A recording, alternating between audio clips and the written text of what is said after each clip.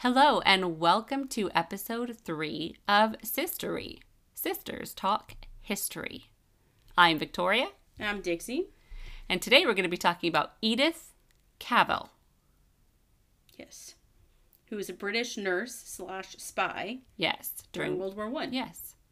Which is fascinating to me. I love learning about World War I and all that interesting time period. And a woman spy, sign me up. Really? Yes. And I used to want to be a spy, but quickly realized I'm way too loud. I talk way too much.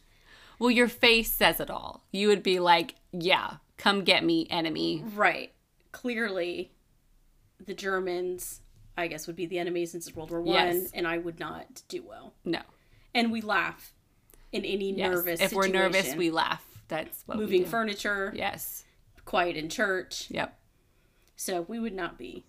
We'd be killed quite quickly. Yes. Edith Cavell. We also heard it pronounced Cavell. But the American professor we heard on YouTube pronounced it Cavell. So that's where we're going to go with him. Her father was a... Hold on, you have to go back when she was born. Oh, I thought we already talked about that. No. Okay, so she was born December 4th, 1865.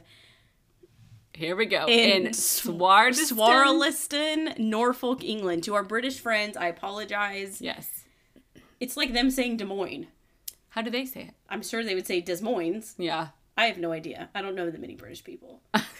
The Queen, when she listens to our podcast, she could call and let us know. Yes. Well, Edith's father was a vicar for 45 years. Edith was the eldest of 4 children. Her parents were Reverend Frederick Cavell and Louisa Sophia Warming. Her siblings were Florence Mary, who was born in 1867, Mary Lillian, born in 1870. That's a cute like name. That name. Yeah. And John Frederick Scott, born in 1872. That's a very late 1800s name. Yes. John Frederick. John Frederick Scott. Right, yeah. Cavell. 3 first names. Mm-hmm. And she attended Norwich High School, and then she went on to boarding schools, where she became a governess. She went to Brussels to be a governess from 1890 to 1895. She returned to England to help care for her father, and decided to go to London to study nursing in 1895. She worked in hospitals in Shoreditch, King's Cross, and Manchester. In 1907, she returned to Brussels as matron in Belgium's first nursing school, the Berkendal Institute. Edith is considered the founder of modern nursing education in Belgium because before her, there wasn't any established nursing profession in that country. There were nurses, but it wasn't like a nursing established thing. Right. So in 1914, any history buffs know, something huge kind of happened. Yeah. Archduke Ferdinand is assassinated, and we begin World War I. So Edith is back in London visiting her mother, but she wanted to return to Belgium. She heard the news of German troops and the threat to Belgium and decided to return to Brussels. By August 20th, Brussels had been occupied by the Germans. The nursing school was turned into a Red Cross hospital, and Edith she treated soldiers on both sides. If a sick, hurt, injured soldier came to her, German, American, French, English, she treated them. Yeah, and that goes back to that oath they take. Yes, Hippocratic Oath, yes. Right. Which, do nurses take the Hippocratic Oath? Or is that just doctors? Is that all medical I think it medical is, professionals? because when... We'll have to call Jen. I was like, when our Jen nurse, graduated... Our nurse sister. Who's probably screaming at her phone right now. Like, who is the oldest, so we don't want to call her right now. Right, it may be a little intense for that. Yes, but we will have to ask her.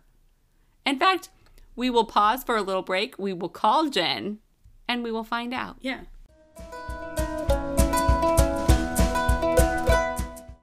And we are back with an answer, but not from our nurse sister, Jen, because she did not answer. She must be saving lives right now. Right. So we had to call our friend Google. And Google said that yes, in the nurse's oath, they promised to uphold the Hippocratic Oath, right? Correct. Isn't that what you found? Right. Yes. So Edith was just doing her job, right, being the best nurse, taking care of soldiers. In September 1914, Edith began helping British soldiers, Belgian soldiers, French soldiers by hiding them and helping them get out of Brussels and safely to the Netherlands.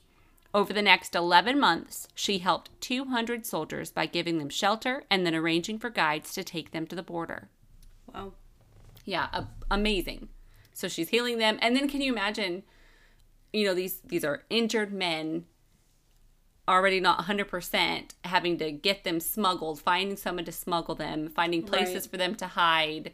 It's amazing. And you find that in every war. Right. People helping people. Right. And it's, usually these are probably more like kids, 17-year-old kids fighting in this war because, governments can't get along. Right. And she is helping them get better. Right. And helping them get to safety for their recovery. Right. So it was so much more than just taking care of them. Right. August 5th, 1915, she and others were arrested and placed in a prison in Brussels for 10 weeks. She was charged with harboring Allied soldiers. She was betrayed by Gaston. For real. George's Gaston Quien. Quien? Yeah, these Quien. But you know what? She was betrayed by him, so I don't care that we're saying his name incorrectly. We're just going to call him Gaston because that's a villain name. Edith made a full confession. In the last 2 weeks in prison, she was placed in solitary confinement. One of the people arrested with her was Princess Marie of Croy. On October 7th, 1915, at her court-martial, Edith was found guilty and sentenced to death. She was brought before a firing squad on October 12th, 1915. The night before her execution, Edith told an Anglican chaplain, "Standing as I do now in view of God and eternity, I realize that patriotism is not enough. I must have no hatred or bitterness towards anyone." Those words are inscribed on a statue of her at St. Martin's Place in London. When the Allies heard of Edith's execution, they were outraged.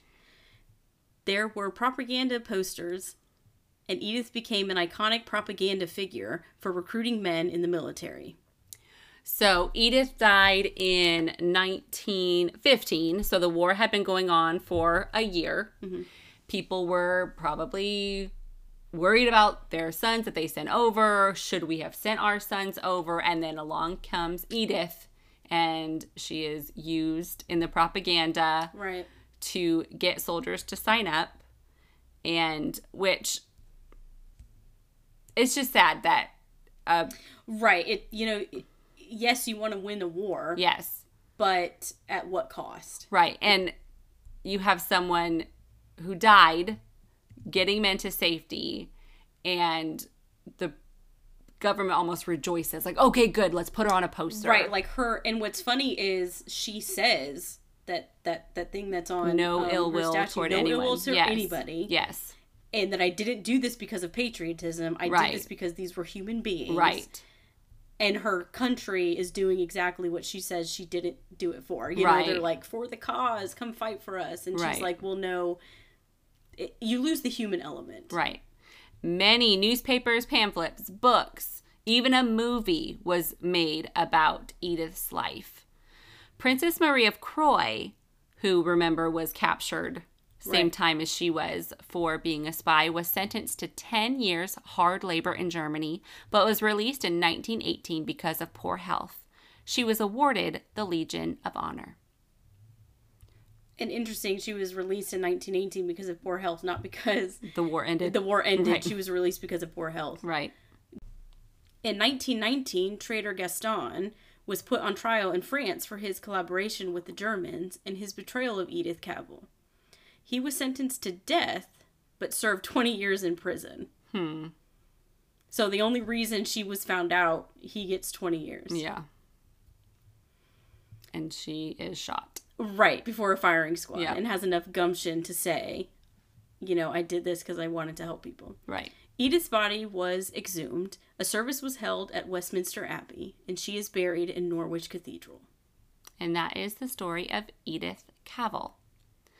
Another person who I would love to sit down and hear her stories. Right. That would be amazing to hear. Just, again, in 1914, you have a single lady who is like, I'm going to go help people. I'm going to go be a nurse in Belgium. Right. Oh, a war breaks out. I'm going to go back to Belgium and see what I can do to help out. Right. And not just no regard for her own life. Right. Just it's Helping, the right thing to do. Helping everybody. Right. And importantly, getting the allies out and safe, those young kids. And think about the communication. I mean, at least Right. in World War II, you had maybe like walkie-talkies Right. or telephones. Right. Not everyone had telephones back then. Right. You know, the communication, Just that she had what to use. they did with their limited resources. Right. So that was Edith Cavell. We hope you enjoyed that one. That was so interesting. It's interesting to see because we know a lot about American history. Right. But so it's interesting to hear about Edith and some British history. Right. We thank you so much for listening to episode 3 of Sistory, and we will talk to you soon.